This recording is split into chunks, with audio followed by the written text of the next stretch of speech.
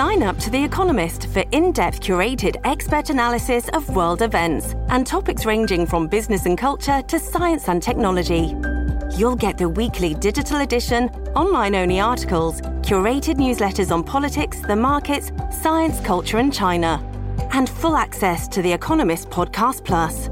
The Economist is independent journalism for independent thinking. Go to economist.com and get your first month free.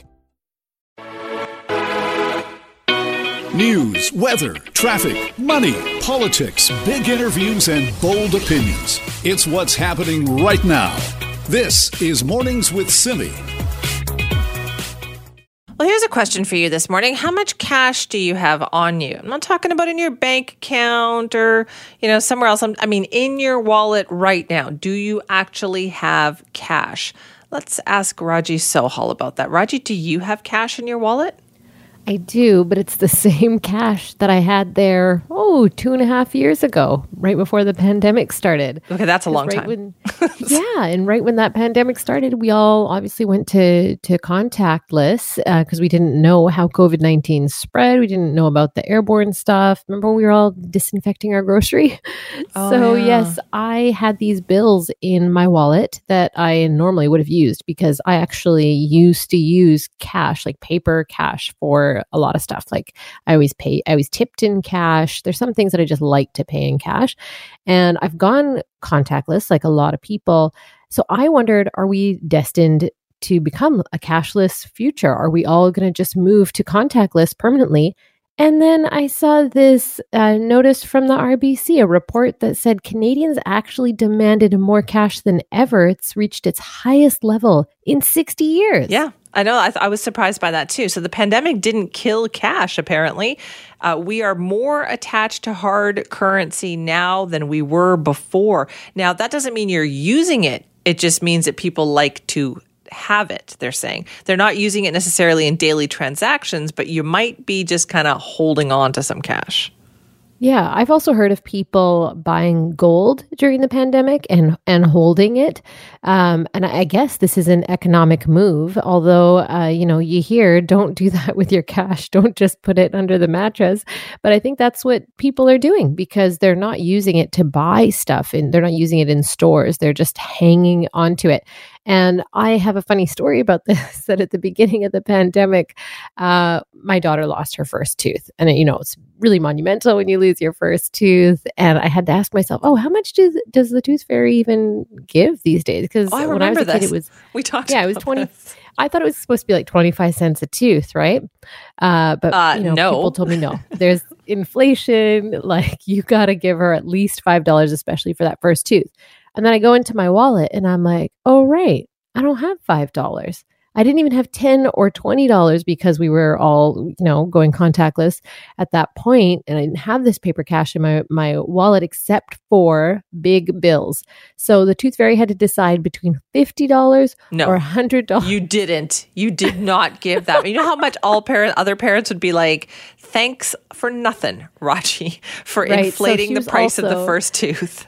Yeah, she was the first in her daycare to lose a tooth because people don't usually lose teeth that early. So she got a $50 bill from the Tooth Fairy along with a note just telling her that the first one is like this and not to expect it again in the future.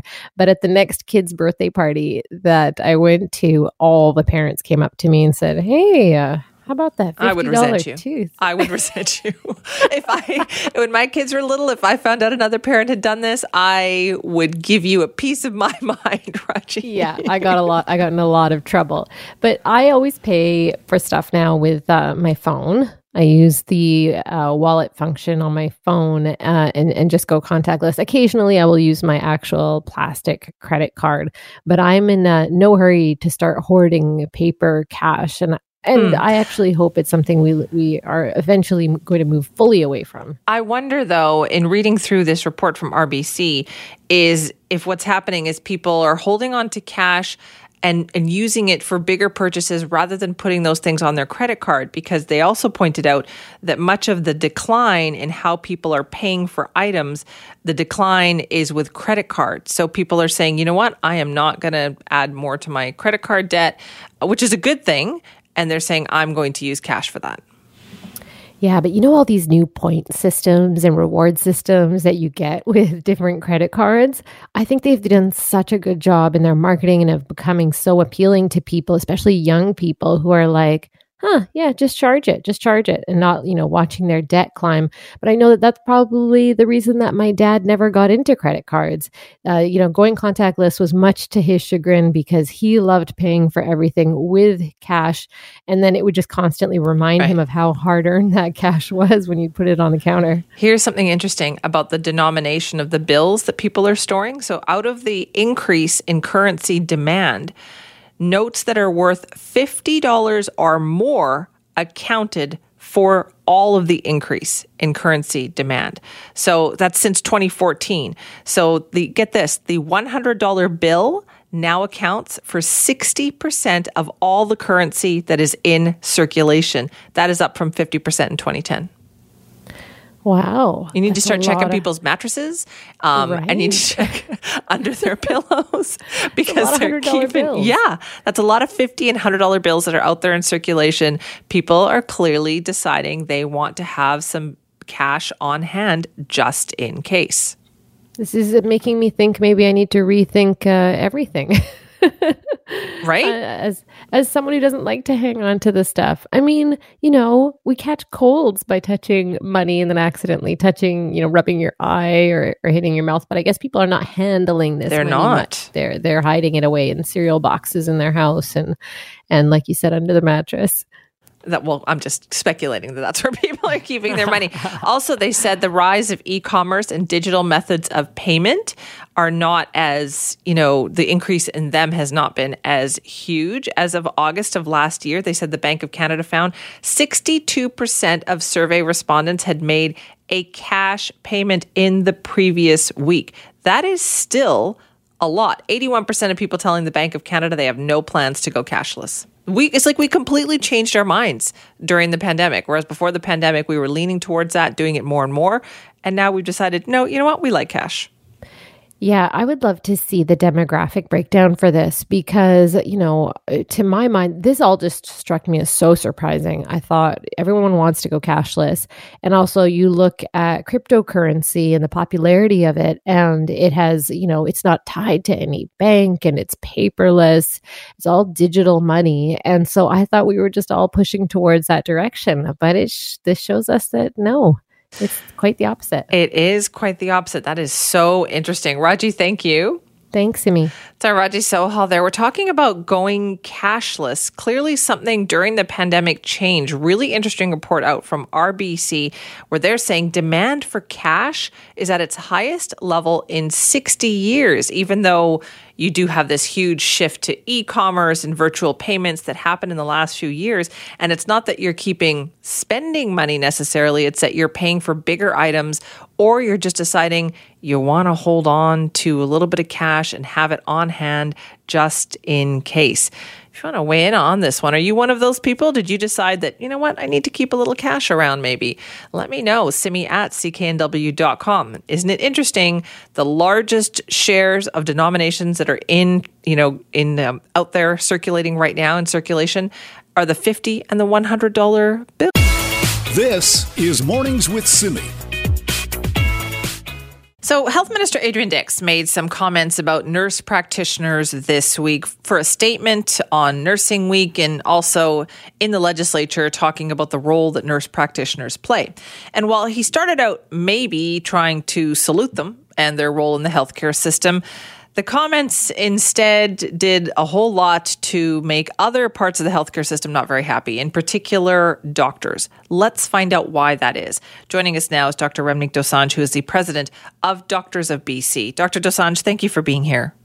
Thank you. Good morning, Simi, for having me on your show. Can you talk to me a little bit about the comments here? What was it that the health minister said that doctors are not happy about?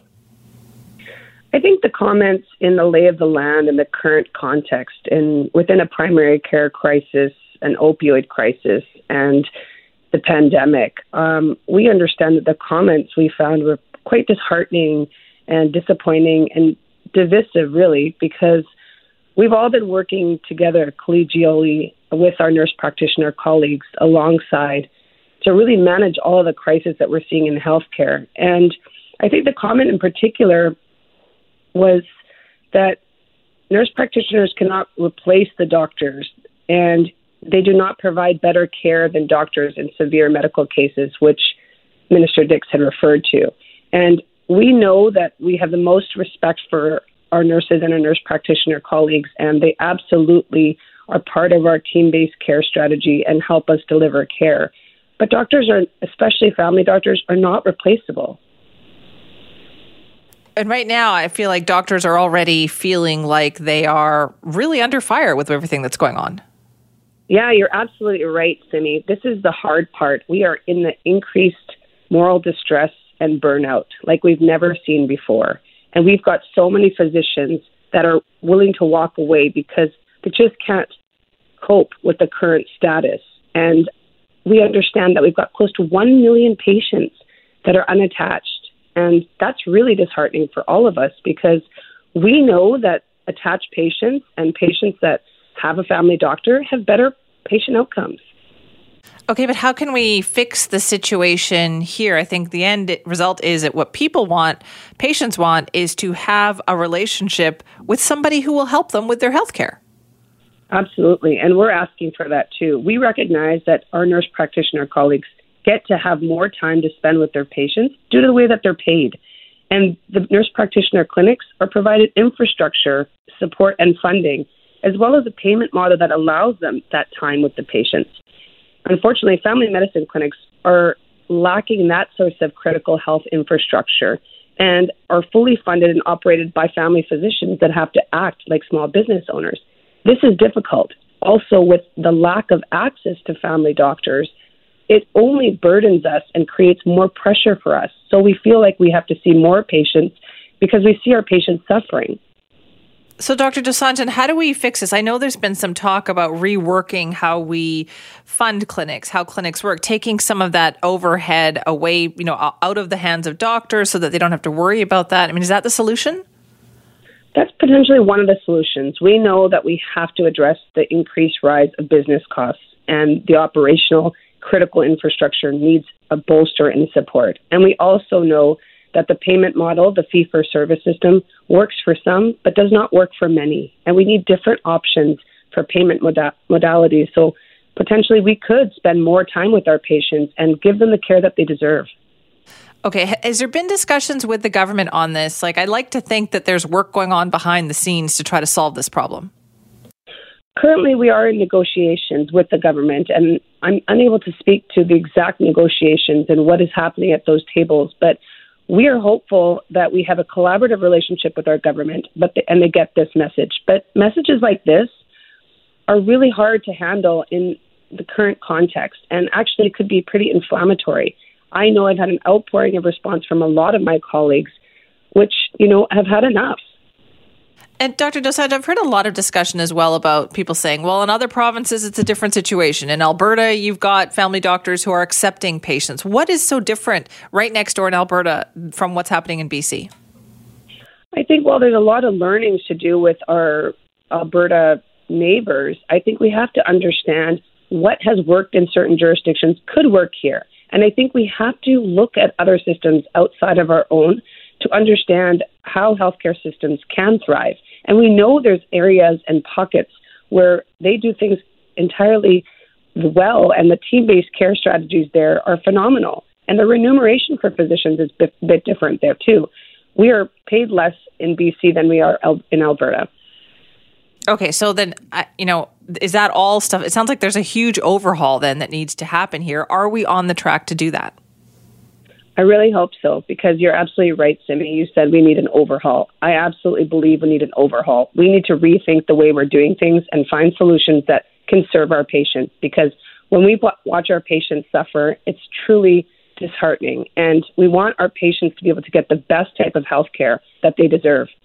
So when you heard these comments about nurse practitioners, then are you concerned that you think that's not the way that you think the system should be going?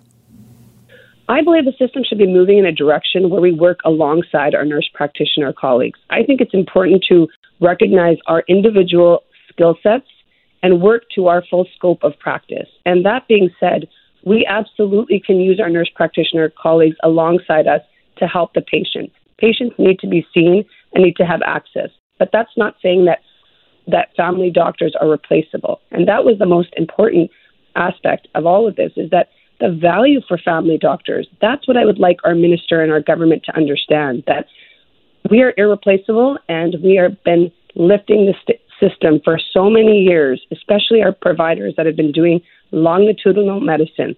They have really been the backbone and support of the primary care system, and we need action and investment in family doctors.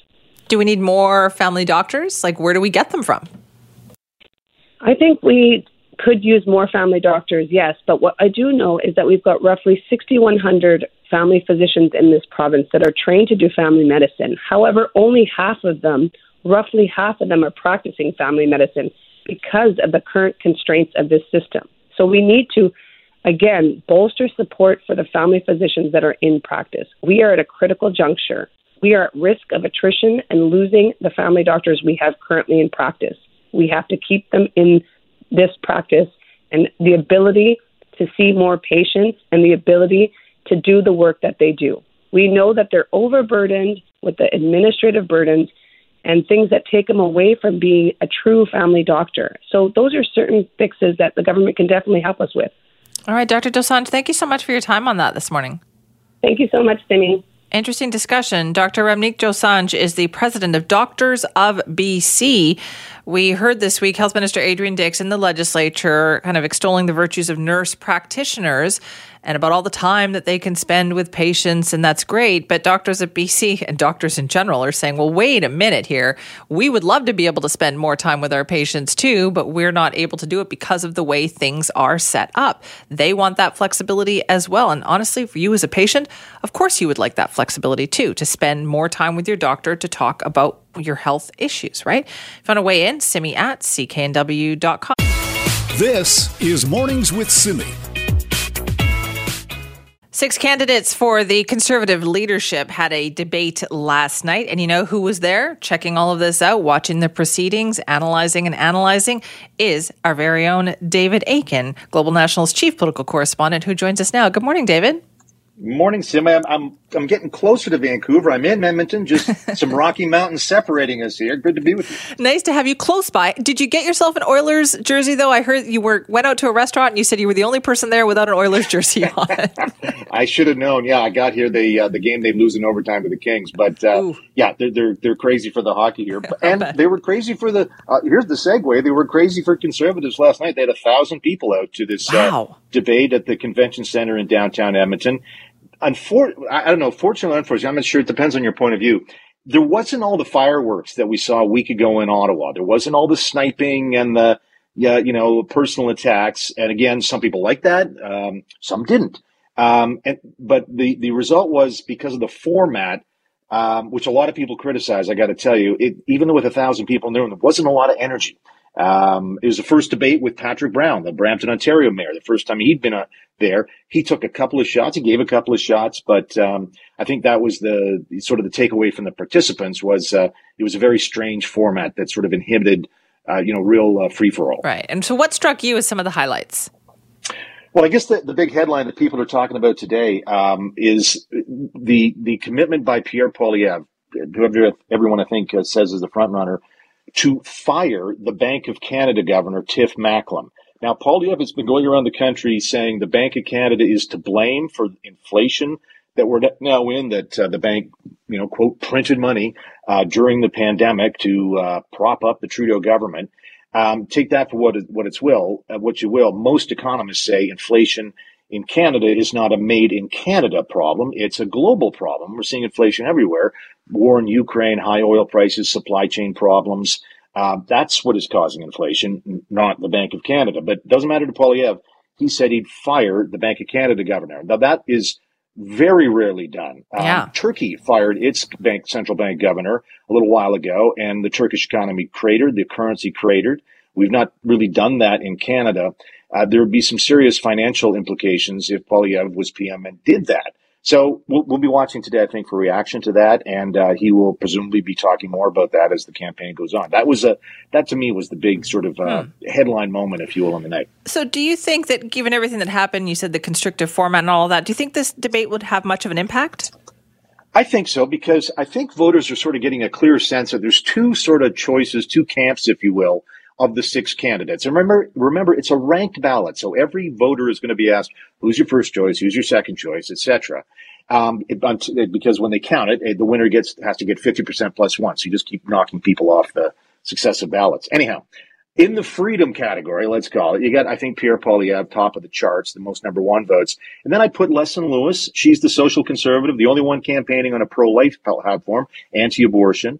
And then Ontario MPP Roman Baber, he was in Doug Ford's PC caucus, but he got kicked out of that caucus last year because he was against public health restrictions, didn't like mask mandates, didn't like vaccine mandates. So there's your freedom 3, if you will, Poilievre, Lewis, and Baber. I think voters will list 1, 2, 3 in some order there. Then on the other side, I don't know what you'd call it, maybe the unity team or something like that. This would be Jean Charest's side. And Charest would be the top of this pack, the former Quebec premier. Then an Ontario MP, Scott Aitchison. And for those watching debates who like Charest, or the other one in this group, Patrick Brown, the mayor of Brampton, a lot of people are saying, this Aitchison, I didn't know much about him, but he seems like a really reasonable guy. And so he might pick up some attention. But those 3, I think they are fishing in the same pool of voters. So that divide, that cleavage, if you will, to use the political science term, that's I think that's what we're going to see in this race going forward. Freedom versus, unity, if you will. Okay. And so what happens next now? Okay, so next up is the French language debate. It's in Laval, Quebec on May 25th, and the cutoff to sign up voters is June 3rd. This French debate, it's also sponsored by the party, is going to be important because every riding in the country gets 100 points in this race. And to win the race, you need the most points. So it doesn't matter if you have a riding with, 3,000 party members. It's worth only 100 points. And there's a lot of ridings here in Alberta where there will be 3, 5, 10,000 members. Doesn't matter. 100 points only. Interesting. In Quebec, there's not a lot of conservatives, but you'll have ridings with like 200 members, 120 members. Still worth 100 points in the leadership race. Now, here in Alberta and Saskatchewan, there's 48 ridings combined, 4,800 points up for grabs. Quebec, 78 ridings, 7,800 points. So even though there's not as many conservative voters in Quebec, a candidate has to pay attention to that. Now, Poilievre and Charest are really the only 2 candidates that speak French in a way they can go at each other. All the others are going to be muddling through in some form or another. So we're going to be watching that debate. It's very important for the race. Even though there's not so many conservatives in Quebec, these candidates have got to win. They're up 7,800 points up for grabs. That's how Andrew Scheer won. He really focused on those small ridings in Quebec because they're all with 100 points. And that, to a degree, is how Erin O'Toole did it as well. Okay, that's what's going to make this thing so interesting. David, thank you. Hey, no problem. This is Mornings with Simi. Why are rent prices so high in the suburbs right across the country? Well, one of the reasons, it turns out, might actually be millennials. Let's find out why that is. Paul Dannison is with us now, the content director at rentals.ca. Rentals.ca actually did this report looking at the rental situation across the country. Paul, thanks for being here. Thanks for having me, Cindy. First off, how did you collect this data? How did you figure this out? Well, we talked to experts across the nation, including CMHC analysts. I just talked to housing analysts, rental analysts across the country, and then we look at each metro area in Canada. Okay, but when it comes to suburbs, though, what is happening there? Those are the areas that we tend to think should have cheaper rent, right? Exactly. But during the pandemic, when the work from home phenomenon happened, many millennials decided, I need a little more space, a second room for an office, maybe a yard for kids. So they branched out into a lot of the suburbs and smaller cities, and that caused the rents to rise. There's not enough supply there. And some of them have decided to stay, while others have kind of started to head back to the downtowns and cause rents to rise there too. So is it because that cohort, that age group is so large, they're having this influence on everything that's happening in terms of the rental market? Yes. Yeah, it's the largest group since the baby boomers, and we see them just basically kind of split in half, moving toward the suburbs and smaller cities, and then some are just as the pandemic wanes, they've gone back to the downtown areas. So rents in both areas are going up. Okay, well, that's not a good sign. Where is it particularly bad, Paul? Vancouver, Metro Vancouver. Right. What a shocker. Right. How tight is that when you compare it to other parts of the country? Well, the vacancy rate by the CMHC is 1.2% in Vancouver. We do national rent reports every month. Vancouver is at the top of the list every month. Rents for a two-bedroom average last month over $3,100. It'll be more this month. Vancouver has severe supply shortage and a lot of people who want to live there. You've got immigration, you've got interprovincial movement of people coming to the province, and you have a lot of retail spaces being built. So in the next couple of years, they're going to attract a lot more employees. So is any jurisdiction, any area tackling this rental crisis, this rental crunch? I would have to say not very well anywhere. And I don't think Vancouver is either. The problem is that they talk a lot about it at the provincial level, at the municipal level, even at the federal level, but the governments don't come together to do something together. One government does one thing, it gets down to the municipal level, they don't like it, or they water it down with a whole bunch of amendments, and the market stays tight, and we have a housing crisis, just like we did back in 2019. The difference is through the pandemic, we kind of forgot about it. Now the pandemic has waned. Oh, wow, we've got a housing crisis again. So let me ask you this then. Millennials, are they looking for the same type of rentals as, everybody else? Are they looking for something larger? Are they looking for something where they can have families? Like, what are they looking for exactly? Or are they looking for one bedrooms? I think all the above. It depends on the person. I mean, if you're starting a family and you're thinking, I can work from home, why not get that extra bedroom for office space, have a little bit more room so I can go in the suburbs and get a little bit cheaper. You have, as a scenario, a single millennial just in the workplace wants to live downtown where all the action is, and they're moving that way. Okay, so when you say moving that way and you look at this report, what is the trend line then? So what are we expecting to see in the next 10 years when it comes to the rental market? Unless some things change, rents are going to continue to go up. There's going to be a lot of supply. I'm sorry, not enough supply, right, and too much demand. And people are continuing to move to BC. BC is where this rental situation is kind of a critical mass. People at the government level, all three government levels, are going to have to come together and do something about this because this is a crisis and only getting worse. What I find interesting about this, Paul, is that, we've been talking about this here in BC and in Metro Vancouver for years now. But it seems like more and more this is being reflected right across the country, that crunch that we have here is now being seen everywhere. Exactly. You see it obviously in Toronto. And recent past few years, Halifax has become a problem area too, with a 1% vacancy rate, rents going up, people moving to that coast, and supply not nearly adequate for the number of people moving there. So across the country, that's the case. In Montreal, too.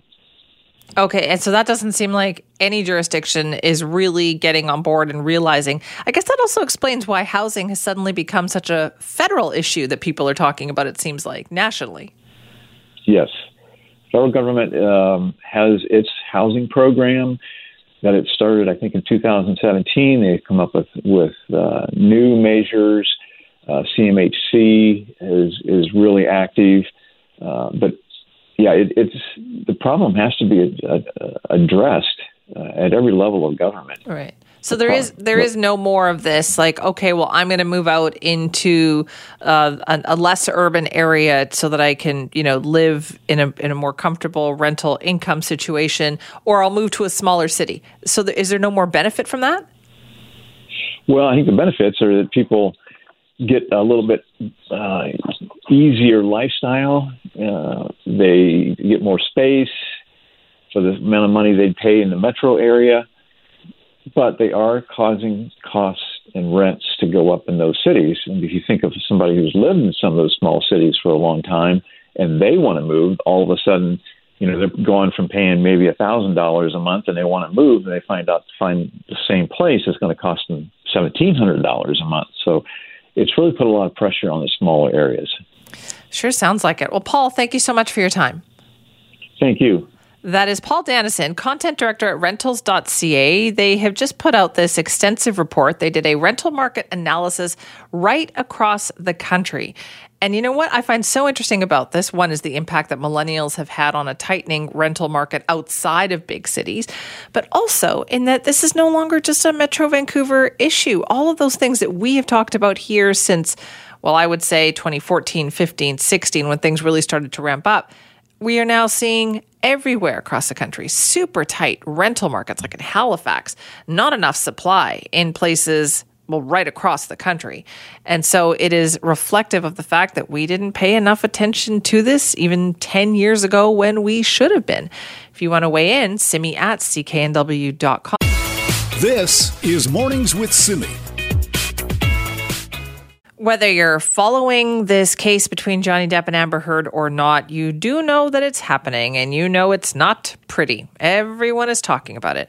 But a family law specialist says that as volatile as that relationship seemed, they should not have gone to court. For more on this story, let's check in with our contributor, Raji Sohal. Hi, Raji. Hi, Simi. Yeah, I don't remember another case like this where celebrities went to court and everybody was this glued to it. And it's just been so ugly. I don't know if you've been following it very tightly, but what I've seen come out it is these long think pieces. Every major news outlet's covering it. And then now there's this explosion of memes and TikToks around it. So I find that whether you find the trial personally riveting or not, you know it's happening, and you know that it's gross. It's ugly. It's a brutal, it feels like takedown to people. They're doing it to each other and they're doing it to themselves. And what I have found really interesting about it is that they are going to court for defamation when I don't know how this trial is faring for their reputations. I talked to David Glass. He's a family law specialist. He's also a former psychologist. The strange thing about this trial is it's a defamation trial. So defamation in the United States is saying that you said something about me that hurt my reputation and I suffered economic loss. There are a couple elements you need to show. And they're very hard cases to prove. They're even harder to prove if you're a celebrity and you put yourself in the public eye. And so from the start, because Amber never really used Johnny Depp's name in her statements that she was the victim of abuse, and on the other hand, Johnny's difficulty in proving that he was economically harmed. There's been tons of evidence about how difficult he was on set and how his star in Hollywood had already been falling. So those two things will contribute to making it very hard for Johnny Depp to win. I don't think he went into this trial, though, trying to win. I think he went into this trial trying to rehabilitate his public persona and trying to show people that he was the victim of abuse and please give me a second chance in Hollywood. Yeah. So the irony in them going to court over defamation is because, there were these initial allegations that slowly came out, and then they go to court now and their reputations are majorly suffering from what's happening in court. And because of the ugliness that is being brought about by this trial and the harm coming out of that, I wonder whether that will land their careers afterwards. Now people are getting a full-on preview of Johnny Depp's alcohol issues, and they've heard Amber Heard's graphic accounts of assault at the hand of Depp. Whether those allegations are true or not, we still don't know. So how likely are they to get booked, Simi, for these big Hollywood roles after this all plays out? Yeah, that's a good question. I wonder that. I don't understand they seem so committed to doing it this way, and it's just so ugly. Yeah, I wonder if they're regretting that decision, because this trial is unraveling their character way more dramatically than the initial comments that they made about each other. And now there's this whole element of who's lying and who's telling the truth. And some of these moments that are being played out in court, you're wondering, okay, am I watching an actor act, or are they just telling this personal story? So the lawyer that I talked to, he specializes in family law, but he also has a background in psychology. He's a former psychologist. So I thought, who better to ask then about the psychology of lying? How do you tell who's telling the truth on the stand? If you're trying to determine if someone is lying, there are a number of elements you can look at. Of course, actors and actresses are trained to avoid these sort of triggers. But in general, first you would look at their eyes. And people who look to the left when they're trying to remember something, they're generally looking into the past, their left. And if in answering a question, they look to the right, that's generally determined to be looking into the future. They're trying to invent an answer. So watching their eyes, where they look, watching their mouth. And so people who purse their lips or who turn their lips inward in their mouth while they're listening, or people who put their hand over their mouth, or who are touching their nose, some way covering their mouth, that typically shows that the person is telling a story that's not entirely true, and they're trying to cover up for it. Yeah, but they're actors. So Exactly. That's the problem here, isn't it? Yeah, that's the problem. The other problem is they're actors, and then we at home, we're all just armchair psychologists and watching the footage and going, that's a lie. That's not a lie, because we're pretending that we're experts on it too. And we're not. In the end, this is just such bad publicity for both parties. Depp and Heard are looking like troubled people who are being subjected now to going through this in public, and they're paying tons of money to basically throw mud at each other while on display. So I just think I agree with the lawyer here who says that they shouldn't have gone to court for this. David Glass thinks it should have been settled outside, and this is not going to fare well for either of their reputations. I just feel like, though, this is the latest in a long line of these celebrity court cases that somehow enter another level of the atmosphere when they become so ubiquitous like this. So, go back in time and you can see them all. Like, we've always had a case like this, whether it was like the O.J. Simpson case or anything. There's something that rivets people to these courtroom situations. I think it's a bit of Schadenfreude, but what I find that is different in this case is that this is the era of TikTok. And so the armchair psychologist now sitting at home now is creating content around whether Amber Heard is telling the truth or lying. And so that's this other dimension that I don't think we had anything close to during the trial of, say, for example, O.J. Simpson. No. See, you're too young. You're too young. I don't think you know, Raji. Let me tell you, I was in this business at that time, and you couldn't go anywhere, any restaurant, anywhere without that being on and people watching it all day long. People are riveted by watching these people that we put on pedestals be normal human beings with deep flaws, with relationship problems. Heard and Depp talk about not talking to each other for days on end. And people are shocked by that when that's what normal people do too.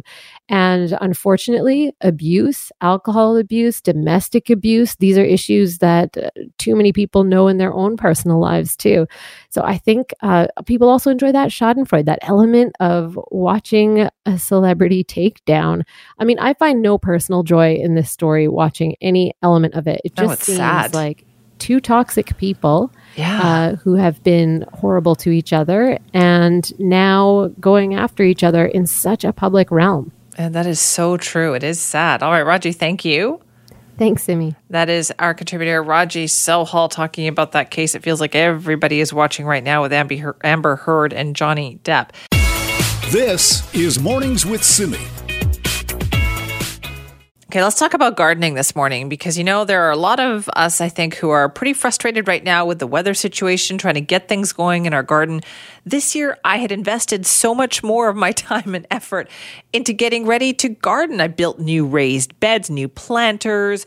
I had even started all my seedlings indoors. It's like by seed instead of actually waiting and buying the seedling plants. I was ready to go.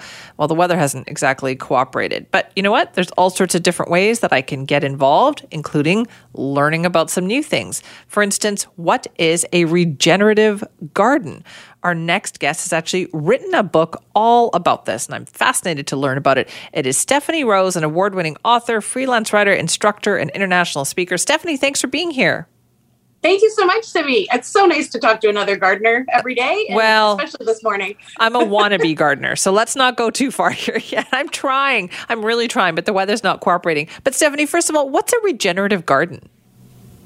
It's better than sustainable. It's better than resilient. We hear those terms a lot. Sustainability, something that we want to put back what we're taking out. Resiliency is building our garden structures or our landscapes so that they can resist the things that are thrown at them, the cool climate that we're having early in the season, and bounce back.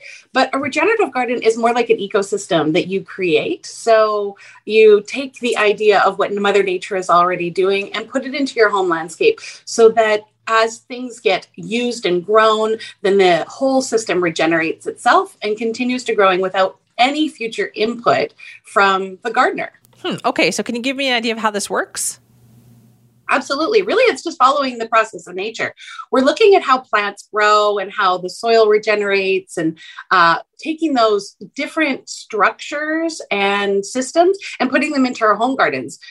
You still get your garden, you still get to work on your garden, but it's a lot less work, a lot less money, a lot less time. You get that sort of benefit of being part of the garden and enjoying it, harvesting the fruits and food that you produce, having the time to spend in the garden and enjoying the sights and sounds.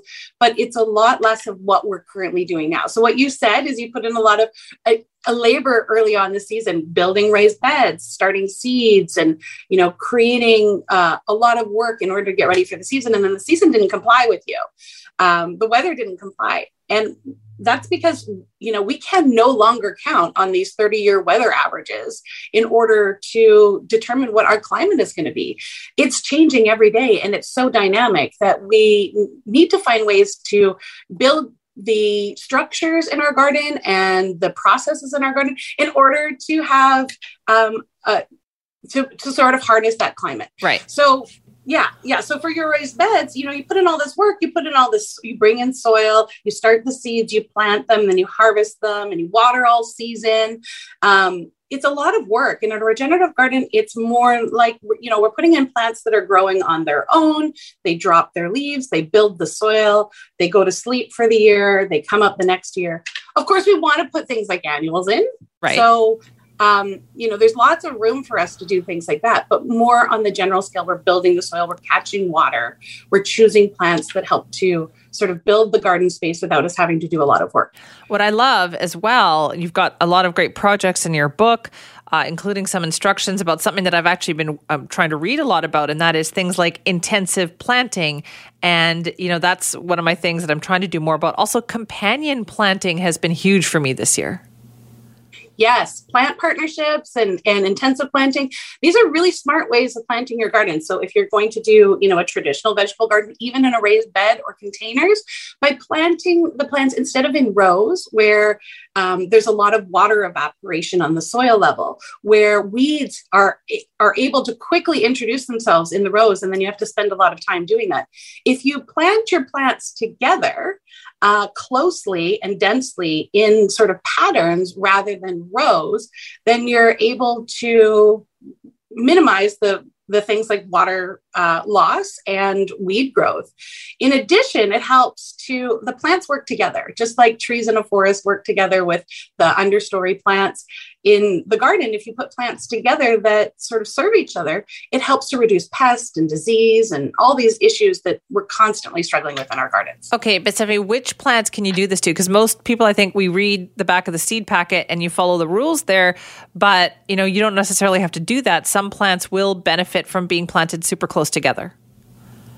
Yes. And it's not necessarily about super close together. It's about finding the spaces where it works. So, for example, if you're planting something like a beet next to a lettuce, the beet is going to form down below in the soil and take up that space. And the lettuce is going to form in the shallow rooted space up above. So it's not crowding them. It's just using the space really well. That weed is going to grow in there anyway. It's going to come, the seed's going to plant itself right beside that beet, and you're going to have to pull it out. Might as well be lettuce, or might as well be strawberries, right? Okay, that makes perfect sense. So I guess the key is trying to figure out which plants go well together. Yes. And in the book, I've got a great list of companion plants. There's also another really great book that talks all about this. The book is dedicated to it. It's called Plant Partners. It's by Jessica Walliser. And she's another author with my publisher. And it goes really in depth into this whole subject. I highly recommend it if companion planting is something you're interested in. Okay. And what are some of the other easy things that you think we can do in our yard this year? Right now, because we're talking about this idea of it's a cold season start, we don't know what's going to happen. I would look at determining what your current microclimate is and figuring out how to harness the energy that you have. So, for example, what you could do, Simi, with your raised beds and your starts is do some sort of cover on top of your raised beds. You can get those starts out early, but create a little heat dome for them by putting over some plastic caps. And one of the projects I have in the book, which is a really simple thing that people can do, is to take one of those clear umbrellas that you see and pop it over top of some of your plants as a cloche. So they're easy to find, they're inexpensive, and it acts as like a mini greenhouse to help sort of make that climate start a little bit earlier. Stephanie, thank you so much for saying this, because this is what I did yesterday for some of my plants. And I'm pretty sure some people in my house thought I was crazy because I was out there creating all these little umbrellas for all these plants. But I'm hoping this is going to pay off. And it doesn't have to be super high tech, right? No, absolutely not. It's really just trying to harness the power of nature. So, there's not a lot of heat right now, but probably what's going to happen a little bit later in the season is, you don't know, like last year, it was so hot that all the peppers got really, really spicy, like surprisingly spicy. But the season wasn't very long. So a lot of them didn't mature. So you would have like some really crazy spicy peppers and some that are, not quite mature enough to harvest. So a much smaller harvest. And it can be really frustrating. If you just use that cloche over top, which, costs a few dollars, and you pop it over there, you would have had a really, really nice crop of ripened, quite spicy peppers, if that's what you like. Right. What about the idea of planting flowers in and among your vegetables? Oh, it's a brilliant idea.